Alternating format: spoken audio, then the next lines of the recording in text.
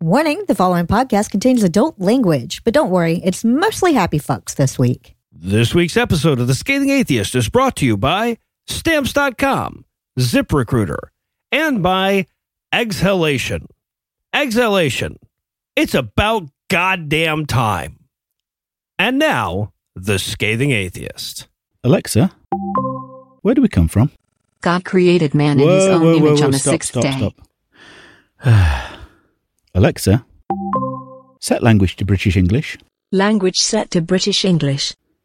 Alexa, where do we come from? I assure you that we did in fact evolve from filthy monkey men. That's better.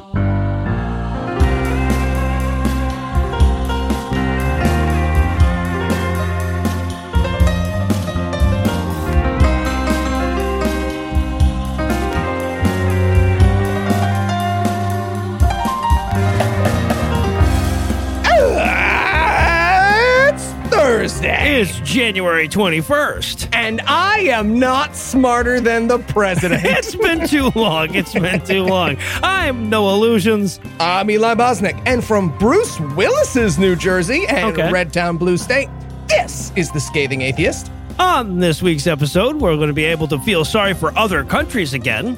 James Dobson checks under our bed for Antifas. And Michael Marshall will be here to help reveal the next book on our reading list. But first, the diatribe.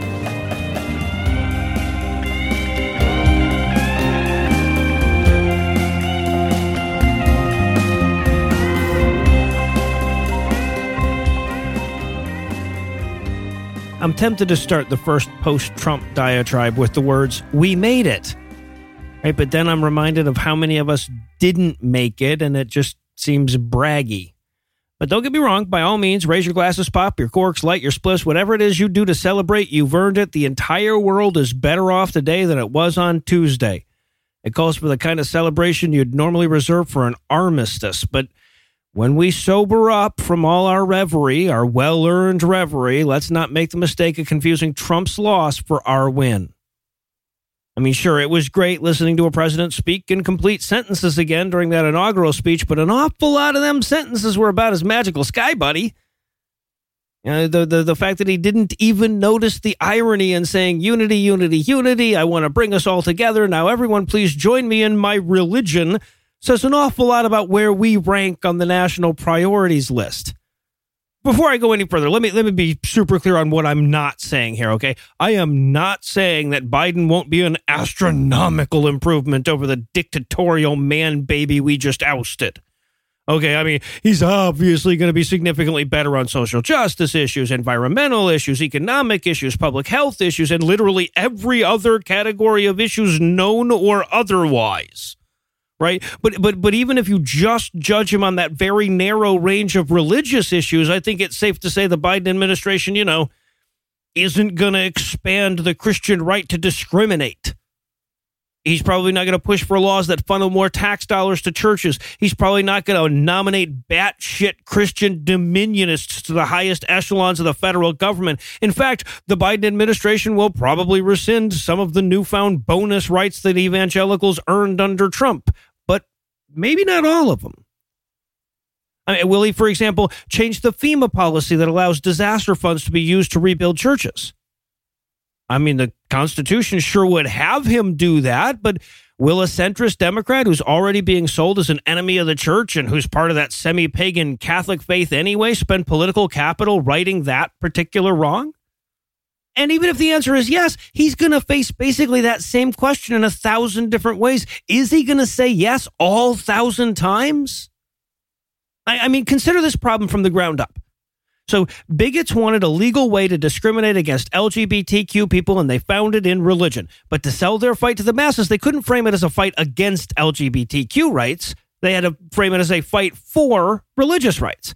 So they passed a bunch of laws where sincerely held beliefs trigger some special exemption to the law. RFRA laws are the most prominent examples, but there are a bunch of different ways that this strategy has been employed by federal and state legislatures.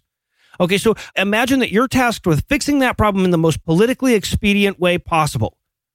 Repealing laws and policies that were marketed as bills about religious freedom with grandiose titles to match is certainly one way to go about it, but if you're only half paying attention, which is more than you can say for most of America, it looks bad, right? You're repealing religious freedom laws. I mean, at the very least, it requires that you explain that the law was never actually about religious freedom in the first place. And no matter how much you whittle down that argument, it still leaves you at the mercy of the American attention span.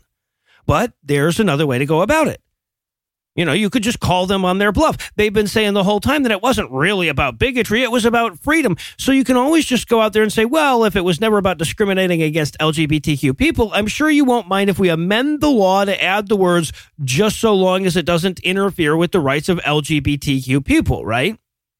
And, you know, they'll probably fight that, but you've put them on the defensive, and now they're the ones trying to explain the nuances of their position to the masses. And on top of that, their position is morally reprehensible.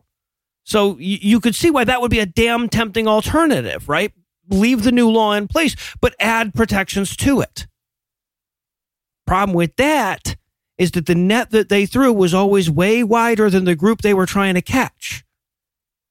It had to be for them to have any plausible deniability about the goals of the law to begin with, right? So if, for example, you pass a law that says landlords have the right to refuse rent to people whose lifestyles conflict with their sincerely held religious beliefs, adding protection for LGBTQ people only solves part of the problem. It might be the part of the law that they were going for in the first place, but it would still allow for discrimination against, say, unmarried couples or people with tattoos or people who wear mixed fabrics. Anybody the religious people don't want to rent to, really. And look, this is just one example of how even a well-intentioned effort to rebuild what Trump tore down could fall short. The evangelicals had their little shadow government working behind the scenes through all of Trump's dumpster fire distractions, with Pence and McConnell just steadily eroding any perceived threat to Christian hegemony. It'll take us years just to figure out what all we've lost. And I don't know how one measures this kind of thing, right? Like how many pounds of rights did we lose? How many gigabytes of freedom or whatever? But the most tempting scale is time. Like the rights of secular Americans, our freedom from religion, is the worst it's been at any point in my lifetime. So it's tempting to say that we've lost at least 45 years worth of progress. You know, that it would take at least that long just to claw our way back to where we were. Now, the good news is that that's probably not the right way to measure it, right? Because 45 years ago, there wasn't us. There weren't people who so vividly remembered a time when religious freedom didn't mean granting extra rights to religious people, and people who remember that religion was able to thrive even before we started pumping taxpayer money into their coffers. There wasn't a robust atheist movement that could draw on so many people across the country to join in their fight 45 years ago. Now, look, I've watched the atheist movement get beat the fuck up over the last few years, often deservedly. I talk to listeners pretty regularly who say they still listen to our show and maybe a few other podcasts, but they don't really consider themselves part of the atheist movement anymore. And I honestly, I get that. A lot of us turned out to be really shitty people, and there's only so many times you can see that happen before you want to write the group off as a whole. But the stakes have been raised too much for that. Right? The right thing to do was never to walk away. It was to push the assholes out, and we've never needed you to do that more. We were left out of Biden's national call for unity. And it's only by uniting ourselves first that we're going to fight our way back in. They're talking about your Jesus. We interrupt this broadcast and bring you a special news bulletin. Joining me for headlines tonight is the buzz to my Woody, Eli Bosnick. Eli, are you ready to take off? To indignity and beyond. I'm pretty sure that's not how it goes. It is if you've only seen the porn. Oh, okay. All right. I still have to Google that. Before we get rolling tonight, I should probably acknowledge that Heath is not here again this week. A few of you reached out to see if he'd quit the show or ripped his dick off by accident. Again. Or otherwise abdicated his position. So for the record, he has not. Unfortunately, his dad's health has taken a turn for the worse, and he's been with his family lending whatever support he can, which may mean he's in and out for the next little bit, but he appreciates your support as his family goes through all of this. He may also have ripped his dick off again, though. We have no way of knowing. Well, I thank you for the classy follow-up there, Eli, and on that note, we're going to pause for a word from our first sponsor this week, Stamps.com. Mail you his dick. Yeah, warm. No, not too warm. Yeah, you don't say. Eli, what are you doing? Oh, hey, no, I was just practicing my small talk in the mirror. Your small talk? Yeah, now that it's 2021, pretty soon I'm going to have to interact with people again. So, grocery shopping, the mall, the post office. Well, I mean, you can skip the hassle of the post office. Wait, I can? You sure can with Stamps.com. What's Stamps.com? Well, Stamps.com brings the services of the U.S. Postal Service and UPS right to your computer, wherever you are. Stamps.com is a must-have for any business, whether you're a small office sending out invoices, an online seller shipping out orders, or even a giant warehouse sending thousands of packages a day. Stamps.com can handle it all with ease. Oh, yeah. We actually use Stamps.com to send all our Patreon rewards, and it's really easy. Sure is. You can use your computer to print official U.S. postage 24/7 for any letter, any package, any class of mail, anywhere you want to send. Once your mail's ready, you schedule a pickup or drop it off. It's that simple. Plus, with Stamps.com, you get 5 cents off every first-class stamp and up to 40% off of priority mail and up to 62% off UPS shipping rates. Wow, 62% off UPS shipping rates. That is great. Yeah, so make 2021 the year you stop wasting time going to the post office and go to Stamps.com instead. There's no risk, and with our promo code SCATHING, you get a special offer that includes a 4-week trial plus free postage and a digital scale. No long-term commitments or contracts. You just have to go to Stamps.com, click on the microphone at the top of the homepage, and type in SCATHING. That's Stamps.com, promo code SCATHING. Stamps.com. Never go to the post office again. All right, Noah, I will check that out. Thanks. Yeah, no problem. So you want to show me your small talk skills? I sure do. All right. Nice weather we're having. Sell me pictures of your feet. Okay. Sell me pictures of your feet, please? No. And now back to the headlines. In our lead story tonight, the only word in radical Christian terrorism that you can take issue with regards to the Capitol riot is radical. Because one could convincingly argue that the level of lawless, reality-starved arrogance is mainstream, if not mandatory, in the ranks of American Christianity today. Yet even as many Christian pundits back away from their initial stance that the riots weren't terrorism, they've only shifted over to claiming now that they weren't Christian. And that became a much harder bridge to sell this week when the New Yorker released a video showing, among other things, a group of the terrorists breaking into a spontaneous, ecstatic, and explicitly Christian prayer.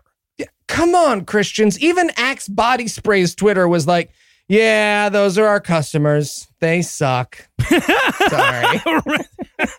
No, of course, neither the prayer video nor the prevalence of banners that all but had "We're storming the Capitol building because Jesus" scrawled all over them would be enough to stop Christians from denying any kind of culpability.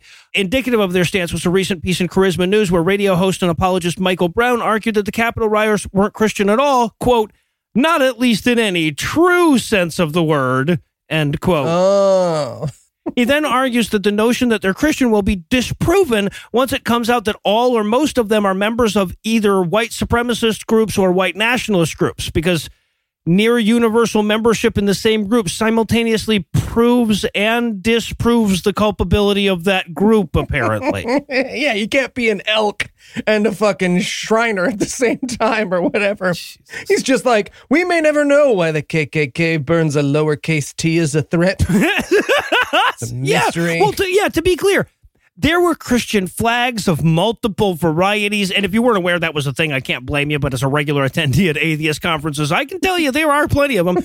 There were Christian banners, there were prayers along the way to the Capitol building, prayers during the insurrection, prayers afterwards. The New York Times noted a mock campaign banner that said Jesus 2020, Armor of God patches on several of the terrorists, and a white cross with the words Trump won in all caps. And that's far from an exhaustive fucking list. And again, that's all what we were talking about before we saw them calling on the name of Jesus from the Senate chambers. Yep. And can I just say how baffling and frustrating this is as someone who's been talking about the dangers of religion since before Trump was president? Yeah. I mean, look, you're listening to this podcast, so you get it. But we've been saying, hey, the Christians are gearing up to be terrorists. And the Christians have been saying, hey, we're gearing up to be terrorists. And the New York Times is like, no fucking idea how this happened. Yeah. Let's interview a few more idiots. Maybe one of them will say their name backwards and zoop back into their own dimension. Right. Yeah, exactly.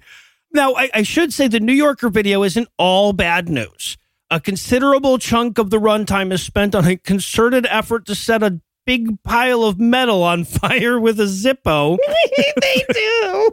So if worse comes to worse, it is comforting to know that we've at least got a 50-50 shot of fooling them with the what's that over there trick. But as I diatribed about last week, at its worst, stupidity is way more dangerous than intelligence. Mm-hmm. And we should be nothing but terrified by the idea that people in our country who started at Space Carpenter Save My Brain Ghost from the Goat Monster are growing less connected to reality. Yeah. And in hey news, thank you. Tired of Christian idiots getting all the credit for spreading COVID and vaccine denial, Orthodox Rabbi Daniel Asor threw his sweaty, weird Jew hat in the ring this week when he told his followers on social media not to take the COVID vaccine because it will turn them gay. Well, if you motherfuckers would just drink more high C, it never would have come to this, Daniel.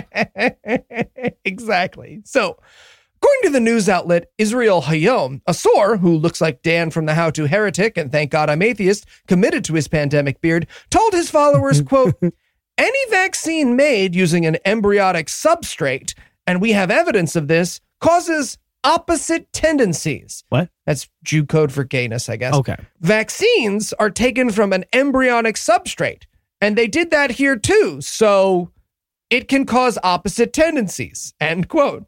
Okay, I mean, not that it's unique to him or anything, but I just want to point out that Rabbi Daniel Asor comes from an embryonic substrate. I'm not sure what he's trying to tell us, guys, but... Wink. But the follow-up to this story is amazing. So apparently even the Orthodox Jewish community hates Asor as much as his button-down shirt seems to. Oh, it's like trying not to dance with him at a nightclub. It is. Right. So everyone hates this guy. And according to the Jerusalem Post, quote, Havruta, an organization that acts to promote tolerance and acceptance of LGBTQ people in Haredi society. So atheists? Yeah, atheists. Said it was, quote, currently gearing up to welcome our impending new members. End quote. So yeah, congrats to Bill Gates for enacting his plan to turn all the Orthodox Jews gay and make next year's Pride a lot less colorful. All coming together. There you go. They'll get the rainbow back, damn it. Speaking of which, in poll-watching news... Fantastic. For the Americans who think ours is the only country that spent the last few years being taken over by unhinged Christian extremists, I'd like to remind everybody that Poland and their accelerating descent into full-blown theocracy was on full display last week when the trial began for 3 women accused of blasphemy. Specifically, they're on trial for hanging up posters that depicted the Virgin Mary and the baby Jesus with rainbow halos, thereby endorsing the heretical impiety of implying Christians shouldn't hate gay people. Mm-hmm. Yeah, Mike Pence is just sitting cross-legged in front of the TV. Man, I could have done that too. I got to talk to these guys earlier next time. Right. Yeah. So 3 women, Elżbieta Podlesna, Anna Prus, and Joanna Zaira Skandar Podlesna, apologies for the rampant mispronunciations there, started their trial last Wednesday. Leader of the so-called Law and Justice Party, Jaroslaw Kaczynski, whose name I do not apologize for mispronouncing, justified the charge by calling the felonious inhaling, quote, a direct attack on the family and children, the sexualization of children, that entire LGBT movement, gender. It's a direct attack on gender, too. Adding that the posters, quote, actually threaten our identity, our nation, its continuation, and therefore the Polish state, end quote. All right. Yeah, and somehow the fact that his country is so fragile that it could be taken out by a nominally gay poster seems to be of less concern to him than the poster itself. Yeah, as the old saying goes, if the existence of your family is threatened by gay people, either you're gay or you have sponge-painted walls. Either way, you deserve it. You deserve it. And in unforeseen perks news tonight, as Christian leaders across our nation scramble to distance themselves from themselves, hate group leader and worst thing that can be described as a perk, Tony Perkins, is finding the brighter side of the second impeachment of Donald Trump because that, according to Tony at least, is when Donald can prove his case for election fraud. Oh, he'll finally have a platform of some sort. So far, he's been stymied by just not saying it out loud, but he's got it. It's right there under his tax return and his healthcare plans. It's going to blow this election wide open right after it's too late.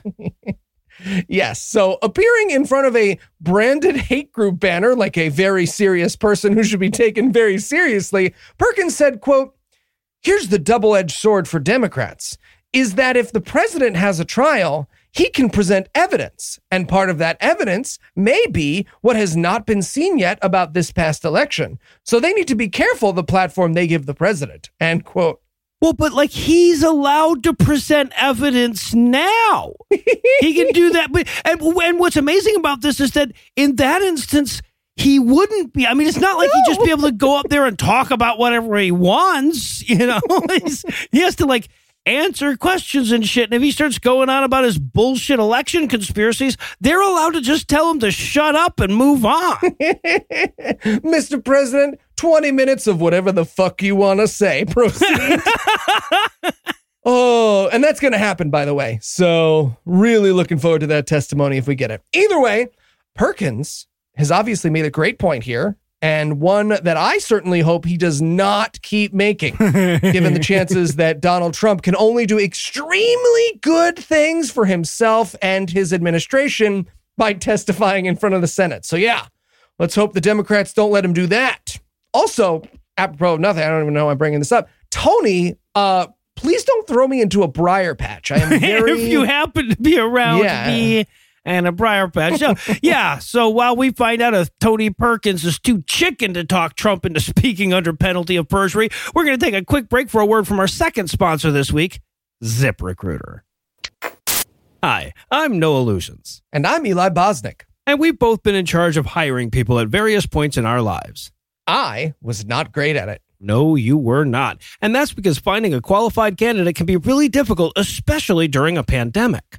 That's why there's ZipRecruiter. When you post a job on ZipRecruiter, it gets sent out to over 100 job sites with one click. Then ZipRecruiter's matching technology scans thousands of resumes and profiles to send you the most qualified people for your job. So you never end up hiring a guy who, say, gets banned from the building you work at for peeing in the sink. To be fair, he was a great interview. And if you're really interested in a candidate, you can even invite them to apply for your job. With one click, ZipRecruiter sends them an email from you, and you stand out from the competition. In fact, ZipRecruiter is so effective that 4 out of 5 employers who post on ZipRecruiter get a qualified candidate through the site within the first day. Wow, that's way less time than the entire week I would spend interviewing out-of-work actors at the diner across the street. Ugh, yes, it is. And right now, you can try ZipRecruiter for free at ZipRecruiter.com/scathing. That's ZipRecruiter.com/SCATHING. Just go to ZipRecruiter.com/scathing. ZipRecruiter, the smartest way to hire. So you spent a week at a diner? I mean, they had a good veggie burger. Did they? No. A man wrote the Bible. A whore is what she was. If it's a legitimate rape, it makes her a slut, right? Cooking can be fun. Hey, I'm proud of a man. This week in misogyny.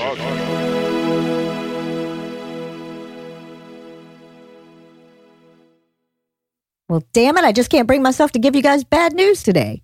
By the time this comes out, we'll only be 19 hours into the Biden presidency, and I feel like y'all have earned some good news. And as much as that would normally mean my next line was about handing you back to the guys, I actually managed to find a few genuinely good news stories for you. So let's start with the obvious one. The vice president is a woman. And that's second in command of the whole fucking country. Hell, given Biden's age, it's more like first and a half in command. And the awesome thing about breaking the glass ceilings that are that high is that the shards can actually fall on the ones below it. But hey, it's not just about our joy, it's also about their misery. Am I right? Which is why my next story is about conservative Catholics losing their shit over women serving in Mass.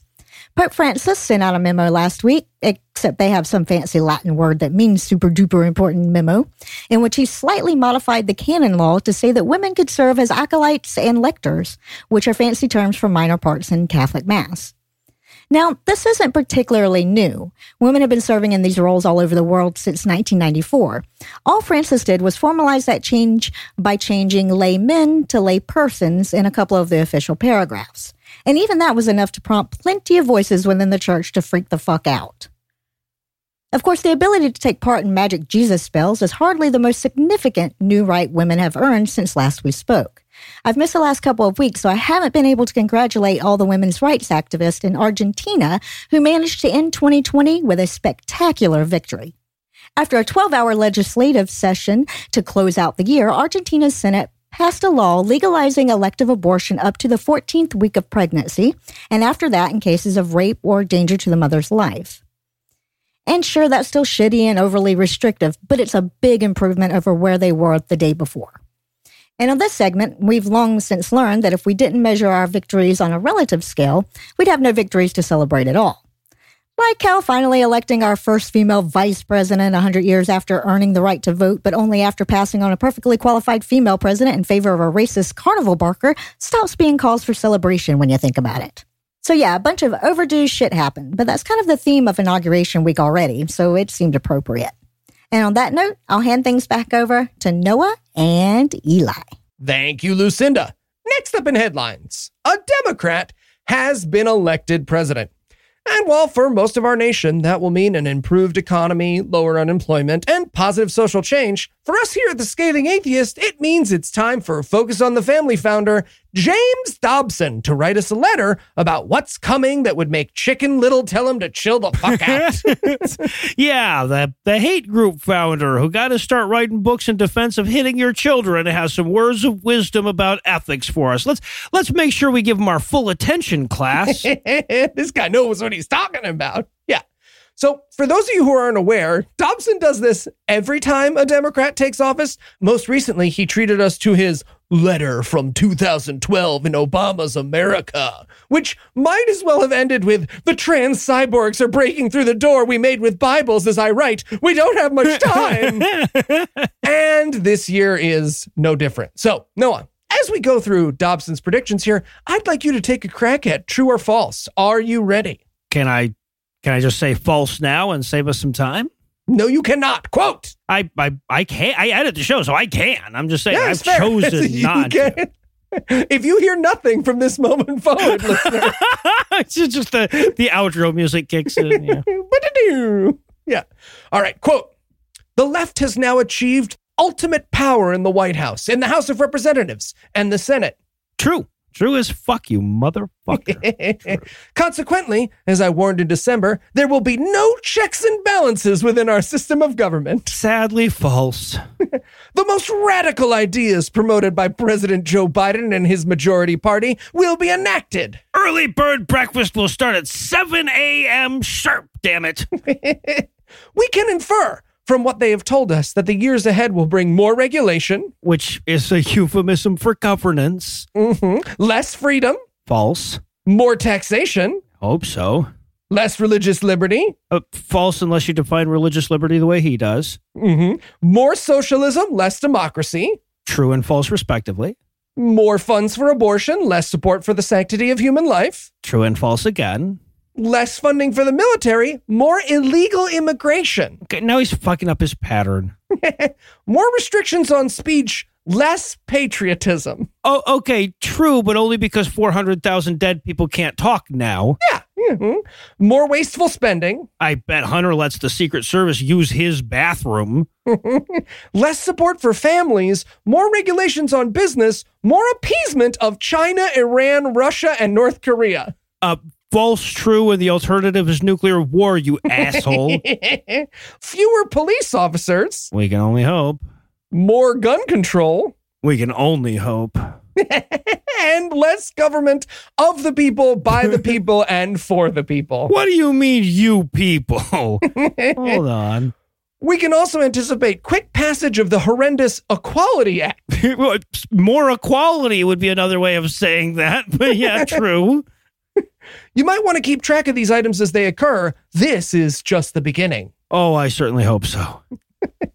Exactly. Yeah. So that's quite a series of predictions from French Toasterdramus. But I bring this headline up for another couple of reasons. One, any chance to laugh at James Dobson, right? If I could install a camera in his bathroom and laugh at him when he has like difficult shits, I would. But I also bring this up because when Donald Trump was elected, a lot of people on the right and even some on the left told us that we were freaking out over nothing, right? And that Donald Trump wouldn't be so bad and our concern was really just sore losership in disguise. But it's worth noting now that the shoe is on the other foot, I see a lot of sort of anti-Trump Republicans or the so-called bridge builders saying stuff like, remember how you felt in 2016, be nice to Uncle Chuck. And I just want to take a moment to remind you, fuck that and fuck your Uncle Chuck, right? Uncle Chuck's deepest, darkest fears about the coming Biden Gestapo are that gay people will have rights. Yeah. He is terrified that our country will improve in ways that can't be erased next time an election swings the other way. And look, I am glad that he is scared about that shit. And if we're really, really lucky and the Democrats use the power they've been given instead of trying to compromise with the pigeon till he plays chess, he fucking should be. Yeah. Yeah, look, motherfuckers, the way I felt in 2016 was informed. Uncle Chuck couldn't pick that shit out of a lineup. And finally tonight, Mike Lindell is super sad right now. Yeah, he is. Yeah, he is. Not only did he have to watch Trump very much not continue to be president on Wednesday and see his awesome coup plans completely ignored, even after he typed them up and brought them over there and everything, we also learned this week that pretty much every retailer on the planet has decided that they don't want to be associated with his coup pillows anymore. In response to his repeated public endorsement of violent insurrection and snake oil COVID cures, Kohl's, Wayfair, and the frustratingly comma-less Bed Bath & Beyond are just three of the many major retailers that have elected to dump his product in the post-Trump era.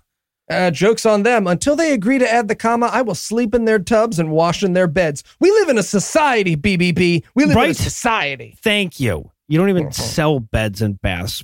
Stupid. Now, I should point out that Lindell is hardly the only pro-Trumper feeling the wrath of corporate America at the moment, because as much as they love the willingness of Republicans to deregulate hiding their contaminated uranium and impoverished black kids while taxing them at a lower rate than that kid's mom, none of that matters if they provoke a violent revolution that leaves America a failed state.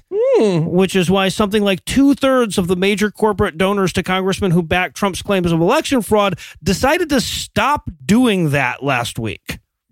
People have weird lines. Right. Like, everyone who drew their line after grab him by the pussy, I'm always just like, that's your line. That's your line. Weird. Yeah. Weird. Right. So, yeah, as nice as it is to see corporate America finally start to disempower Trump several hours before it was too late for it to matter at all was kind of nice. But watching Mike Lindell bitch about the free market deciding it would like to be free of him was a special kind of special. And while nothing will ever make living through the Trump presidency worth it, this is at least a nice start. Yeah. And it means that the Trump-supporting Karens across our nation are about to face their greatest challenge yet. Not buying things at Bed Bath & Beyond. That's all right. Well, I don't know about you, but I need to go buy some scented candles so I can follow them around going, you want some of this. So we're going to close the headlines for the night. Eli, thanks as always. Jumanji. And when we come back, we will not like Ike.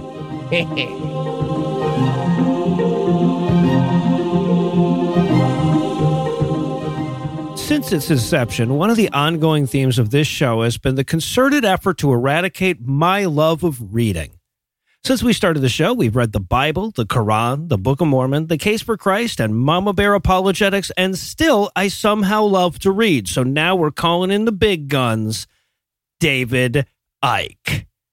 That's right, in 2021 and probably well into 2022, Heath, Eli, and I are going to be tackling the asinine ramblings of Mr. The Shape-Shifting Lizards Are Literally Eating Our Anxiety to Claim Our Monoatomic Gold himself with his 2018 book, Everything You Need to Know But Have Never Been Told. And if your question is, holy shit, Noah, isn't that a 750-page Facebook screed of thinly veiled anti-Semitism? My answer is, you're welcome. But before we dive into his fever dream, I think it's important that we learn a little bit more about the man himself. So to aid in our preparation, I've invited in a guy who actually attended part of the original book tour for this tome. He's the project director for the Good Thinking Society. He's the president of the Merseyside Skeptics. He's the host of Be Reasonable and the editor of The Skeptic. And He's a man whose nation will, by the time this episode airs, have retaken the title of dumbest elected leader in the English-speaking world, Michael Marshall. Marsh, welcome back, sir. Hey, thanks for having me back. Yeah, number one. We're number one. We're number one. Yeah, it's been a long time since I could make fun of anyone else's country. Sorry, let me revel in this for a minute. It's fine. I said for a long time that you guys would get all the way through Trump and out the other side before what we did really started to bite and really started to hit home. And boy, was I right on that. Yeah. We're just now starting to... I think there's a lot of people starting to think, maybe we did make an error, actually, but we're about 4 years too late for a takesies backsies. So right. Oh, is that what all the smart people have been going on about? Well, if it makes you feel any better, I'm sure we're going to still be reckoning with the consequences of our stupidity for the next 100 years at least. Well, we'll just join you in that. It's just a century of confronting our own stupidity together, hand in hand, staring straight into the abyss that is our own country's arrogance. Yeah, exactly. All right. Well, speaking of national arrogance and stupidity, tell us, for those people who aren't literary masochists and can't be bothered as well to go back and listen to episode 79 of Citation Needed, tell us, who is David Icke? Yeah, David Icke has a truly extraordinary story, I think, if you look at kind of the progression that he's been on through his career in the public eye. He's been in the public eye in quite some significant ways, even before he went off the rails. So he was originally a professional football player, so a soccer player for, I think it was Coventry City, until he got injured at the age of 21 and could no longer play. He then went on to become a sports broadcaster. He holds the very strange, just as a quirk before we get into it, he holds the strange record that he was hosting the most watched TV program ever broadcast on one of the BBC's channels, Channel 2, in 1985. It wasn't about what we're going to get into. He was a snooker host at the time. But he was like big business, basically. He was the BBC's go-to guy for hosting that kind of sports coverage, like really prestigious sports coverage. But then he had a change of direction, which may have been... That's such a polite way of saying it, man. Yeah, it may have been precipitated by several different personal crises, none of which I think he's been particularly on record about. But there's something happened to him that caused him to go off track. And he started to essentially start believing in faith healing. He began to only ever wear turquoise because he thought that was an energetic colour that would allow him to connect to an energy dimension. He went on a very famous UK talk show called The Wogan Show with Terry Wogan, an Irish broadcaster. Soon after this big revelation, where he revealed that he was the son of God, or the son of the Godhead and a reincarnation of Jesus. And there's this incredible clip that I think, if I were David Icke, this would have stayed with me a long, long time. Where he's making, I don't know if you've seen the clip, but he's making these kind of statements about what he believes, and the audience are laughing. And he said, well, one of the best things you can do in terms of energy is laughter. Laughter is a great form of energy. So I'm really happy that the audience are laughing so much because it's a really positive energy. And Terry Wogan, the host, said, yes, but David, they're not laughing with you. They're laughing at you. You do realize that, don't you? And it's a really chilling moment. The audience just cheers like like the fucking Beatles just showed up on Ed Sullivan, right? Yeah. The audience just is like, yes, no, exactly. That's what we're doing. And it's so rough. It's so rough to see. And, I spend a lot of time talking to people who have pretty unusual beliefs. And I feel, in that moment, I feel so much sympathy for David Icke. I find it really hard not to be there on his side. Like, no, don't shout at this man. Yes, he's wrong. And yes, he's saying all sorts of really nuts stuff, but it feels a bit icky to have the audience kind of treat him that way. But anyway, he then spends the intermediary couple of decades becoming, I'd say, the UK's foremost conspiracy theorist. And it's, when you think conspiracy theorist, you think that the various different theories out there, you can trace a lot of them back, or at least through David Icke. So the idea that the world is being run by shape-shifting lizards, that the royal family are literally lizards, that 9/11 was an inside job because there's a shadowy New World Order controlling everything. All of this stuff flows through David Icke and comes out in his hugely prolific writing, his think about a dozen books, all self-published, all absolute doorstoppers, one of which I'm very excited to hear you have to cope with. I've had it sat on my bookshelf since I went to see him in a tour in 2018, and I haven't made it all the way through myself, so I'm really excited to hear exactly what's in there. But yeah, he's sort of the chief conspiracy theorist. When I first got into skepticism, we used to refer to him as like the king of bullshit, basically. Yeah, no, I think that's a well-earned title. Yeah, this, believe it or not, will not be my first foray into 700+ page David Icke books. So, but let's talk about how that one wound up on your shelf. The reason I asked you on specifically is that right as we were settling on this book, The Skeptic reprinted a 2018 piece that you wrote for Gizmodo UK about the time that you actually went to one of his 4-hour lectures in association with, like, I guess, the book tour for this particular book. So how the hell did that happen? Yeah, he was touring this book. He did his Liverpool show. We saw the Liverpool show was there. We decided to buy tickets. We found out the Liverpool show was like 30 miles outside of Liverpool because no venue in Liverpool would accept him. And the one that he had booked actually cancelled the booking because of the rampant anti-Semitism throughout his work. And, you know, I can explain a bit more about that in a moment. And so when we saw that David Icke was going to be back on tour, I don't think he'd done a lot of touring for a while. And he used to be able to go to stadiums and fill literally thousands of people in these big stadium tours. So to see him going to Southport, which is actually where Andy Wilson lives, it wasn't very far from Andy Wilson's house, in fact, at a relatively small venue. It wasn't a huge venue. It was just hundreds of people, but not thousands of people. We just couldn't turn down the opportunity. And so I think 4 or 5 of us from the Merseyside Skeptic Society went along as a sort of an undercover type thing. So we weren't there like openly mocking it. We were trying to have a bit of a conversation with the people around. We were sat next to complete strangers who were absolutely loving every minute of it. And so David Icke took us through his grand thesis for this book. And, you know, I can come into some of the details in there, but the thing that really struck me most of all wasn't how out there it was, but actually how benign it seemed compared to a lot of stuff that I've seen him writing in the past. And that's why when I republished this recently for The Skeptic, I said in 2018, when I first published this, that it felt like he was sanitizing some of the more extreme beliefs and hiding some of that language and couching it in terms of how he was anti-woke and all about free speech and hiding some of the more distasteful stuff, because I wrote at the time that I was worried he was preparing for a return to the mainstream. And fast forward to now, and unfortunately, it seems that I was right.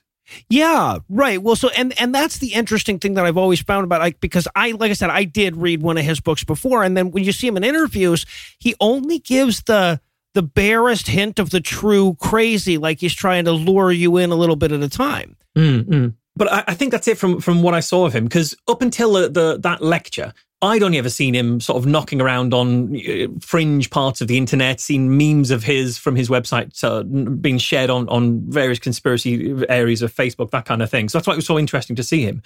And what was really striking, not just in the lack of substance, but was also the lack of cohesion and the fact that nobody would notice that he just is constantly contradicting himself all the way through the ideas he's putting out. So, you know, he would casually say things like, the governments of the world have all been put into place by the New World Order, who are controlling it and orchestrating everything in that kind of way. And then his very next sentence would be about how George Soros is so evil. And he put a photo of George Soros and they'd photoshopped lizard eyes onto him. And it was a very naked, anti-Semitic image. They said George Soros is evil because he's intent on overthrowing all the world's governments. So, but if the world's governments were put in place by the New World Order, isn't overthrowing them a good thing? Right. Like, why? Where's the consistency in this? And this was just constantly all the way through everything he was saying. And that's what really surprised me. You know, he was saying Facebook is an evil tool used by the US government to spy on you. And then in the next breath, he was talking about how he should have way more fans on Facebook, but Facebook's shadow banning him, and he wants more and more people to be fans of him on Facebook. So why are you encouraging your followers onto Facebook when you think it's evil? Why are you encouraging your followers to hate Google because of how it was funded by the CIA, and yet to go to your YouTube channel to see you talk about this stuff and play straight into Google's hands? It was... the idea that aliens are literally feeding on our anxiety. It's what keeps them alive. The alien lizards that rule the world are literally feeding on our anxiety. And their ultimate plan is to replace us all with robots. You're right. Right. And what really struck me is that he presented all of this. And the most dangerous thing he was doing, I think, he presented all of this as freedom of speech.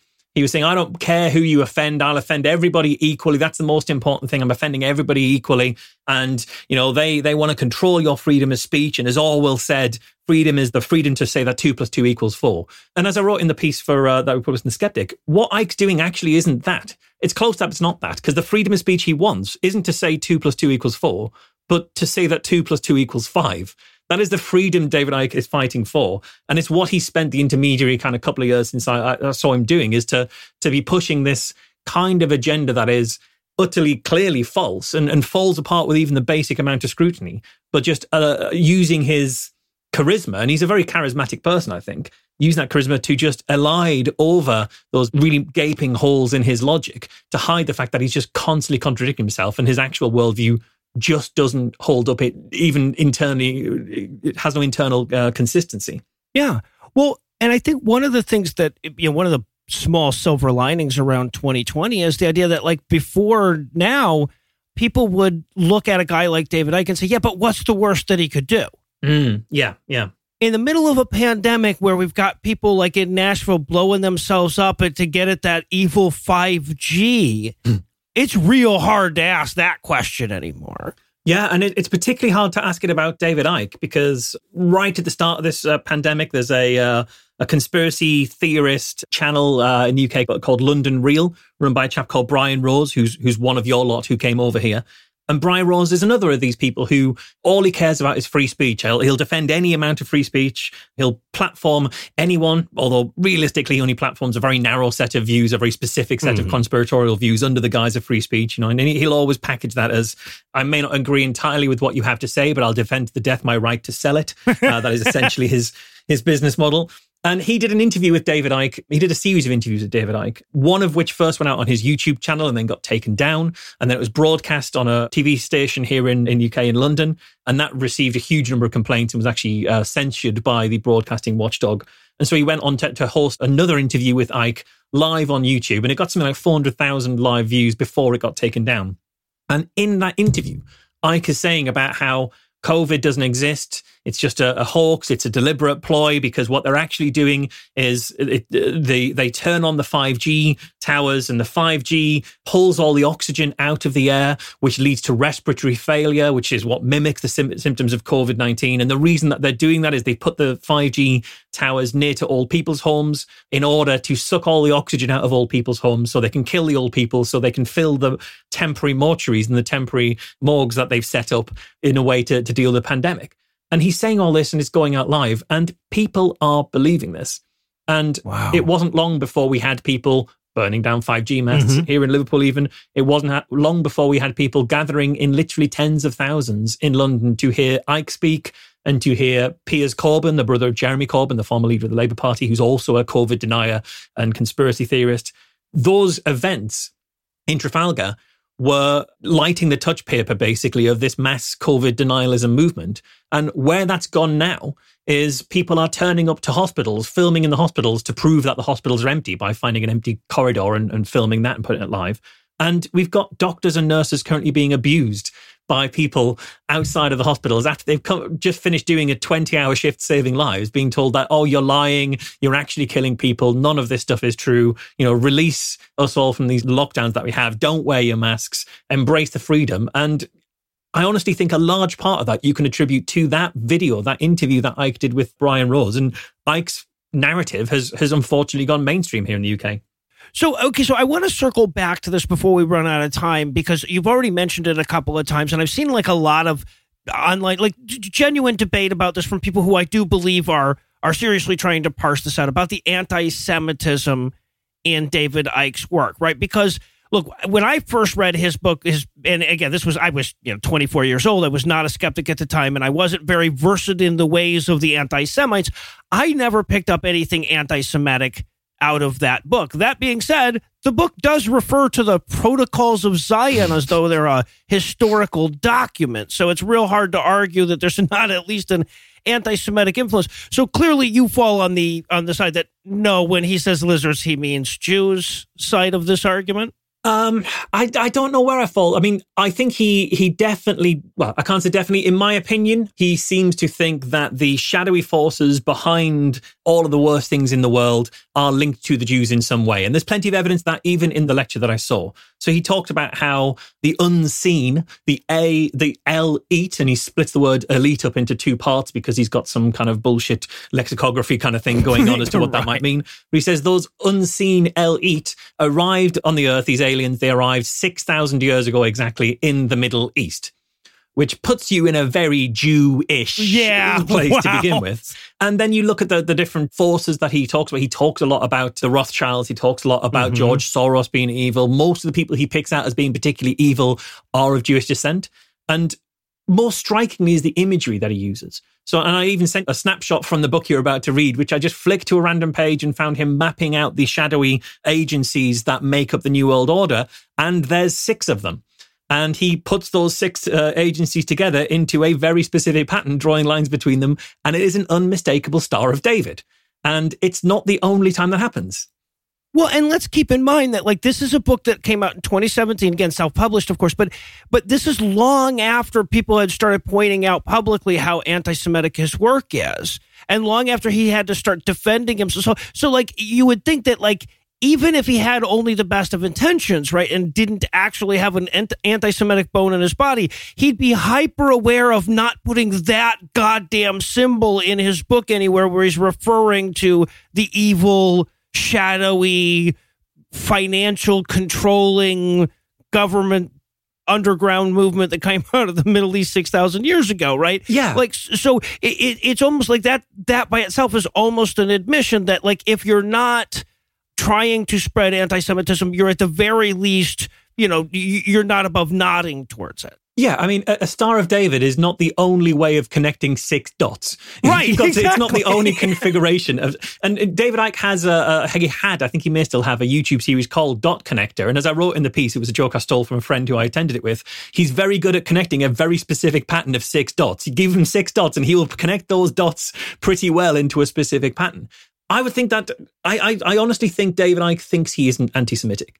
I would honestly believe that. But I think what he would say is, it doesn't need every Jewish person to be involved in this for the people who are evil in this to be Jewish.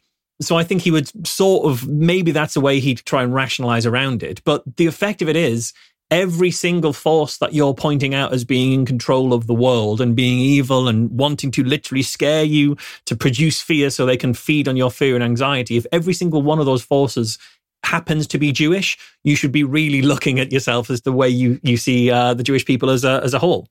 Right. Yeah. Well, and you know, he'll point out that, oh, well, look at all of these people I've accused of being listeners that aren't Jewish, the Queen, George Bush, et cetera, right?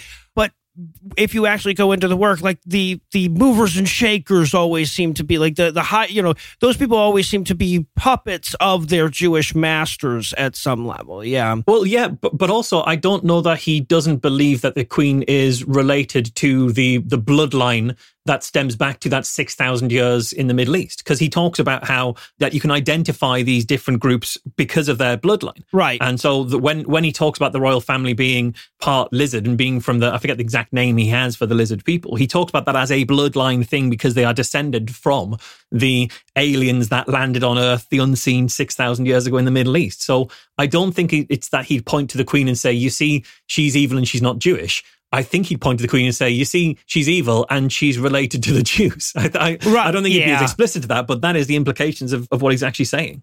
Right. He would say Anunnaki or whatever it was. But yeah. So, yeah, okay. So, and that circles us back around to, I think, the most important question when you're talking about David Icke, right? So his greatest defense is that it's really hard for sane people not just to take him seriously, right? But to imagine others taking him seriously. Like you said, he'll contradict himself in one sentence.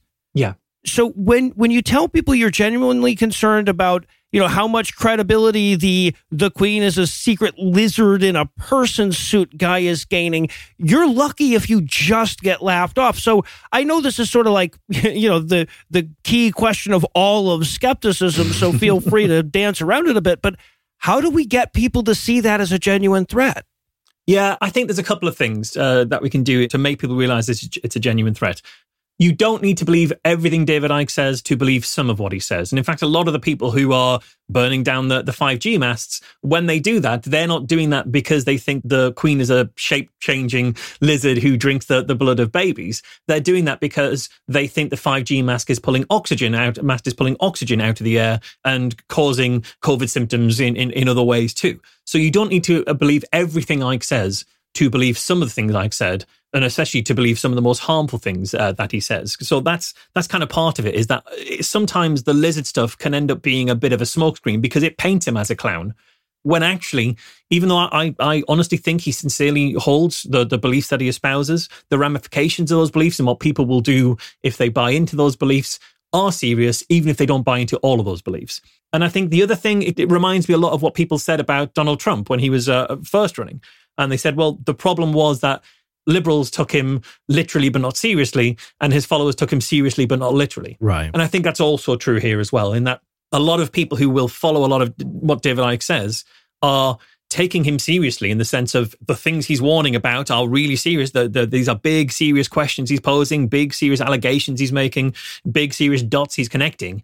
Now, he may not literally mean every one of those things, so there's a plausible deniability in there, both for Icke and for his followers.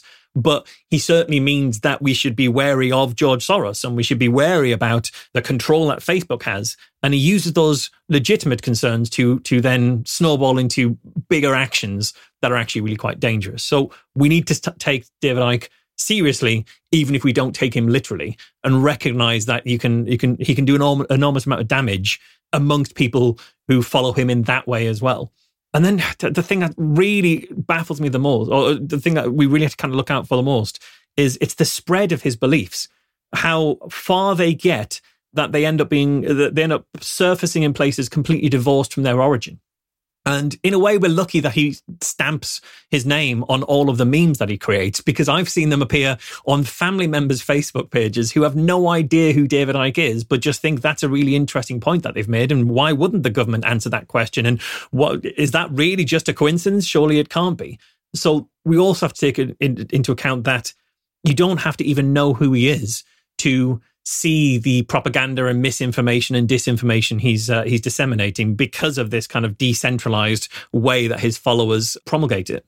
Yeah, well said. As you were talking about that, I was reflecting on the way that I actually came around to reading David Icke in the first place.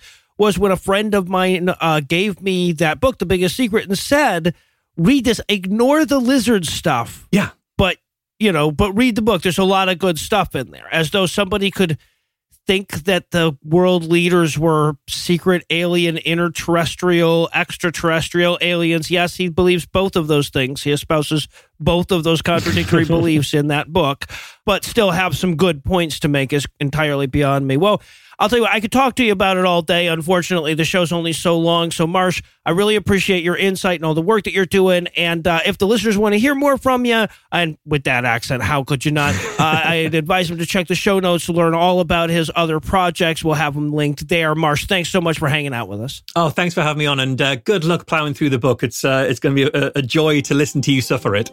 I'm glad it'll be a joy for somebody.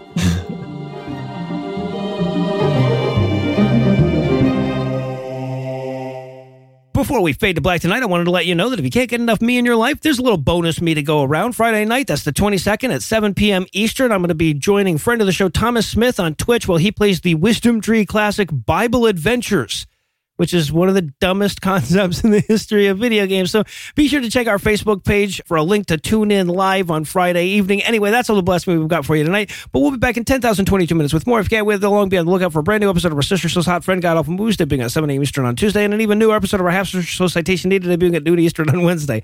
Obviously, this show wouldn't earn its episode number if I neglected to thank Heath Enright for always being a huge part of the show, whether he's here or not. I also want to thank Eli Bosnick for always being here for the show, whether we like it or not. Also want to thank the lovely and talented Lucinda Lucians for finding all good news stories, believe it or not. Also want to thank Stu from England for providing this week's Farnsworth quote. Pretty hard to follow up the one from last week, but solid attempt, dude. He didn't have anything to plug, so he asked instead that I tell his friend Tom from Malta to go fuck himself. But most of all, of course, I want to thank this week's and last week's best people, and holy shit, are there a lot of them here. Here we go. Steve Stansky, J, Yolanda, Honey Shot, Craven, Josh, Sarah, Demchen, Jack, Amicus, Jacqueline, Aaron, Jennifer, String Based Theory, Originalism is Hearsay, James, Zachary, Calvin, Erica, Troy, James, Maya, Tiffany, Jason, Jamie, Lee, Simon, Keith, Jenny, Christopher, Mel, Facet Arrow, Christina, Mary, Lime Green, Morpheus, Joshua, Reverend Jesus H. Christ for no good reason, Sickeningly in Love, Power Couple, Rob, Rug, Lemon, Stealing, Horse, Gremlin 6, Beverly, Ryan, Joanne, Emma, Randy, Trevor, Wendy, Max, Risto, Michael, Daha, Car, W, Meg, Teresa, Kevin, Felicia, Hornblower, Liam, Craig, and Fuck Your Face Incorporated. Whose generals are even more impressive than that list. Together, these 61 sexy secularists secured our scatological sarcasm for another year by giving us money. Not everybody has the money it takes to give us money, but if you'd like to test your mettle, you can make a per-episode donation at patreon.com/scathingatheist, whereby you'll earn early access to an extended ad-free version of every episode, or you can make a one-time donation by clicking on the donate button on the right side of the homepage at scathingatheist.com. Legal services of this podcast are provided by the law offices of P. Andrew Torres. Tim Robinson handles our social media, and our audio engineer is Morgan Clark, who also wrote all the music that was used in this episode, which was used with permission. If you have questions, comments, or death threats, you'll find all the contact info on the contact page at scathingatheist.com. He's not the fucking president anymore, Morgan. The preceding podcast was a production of Puzzle and a Thunderstorm, LLC. Copyright 2021. All rights reserved.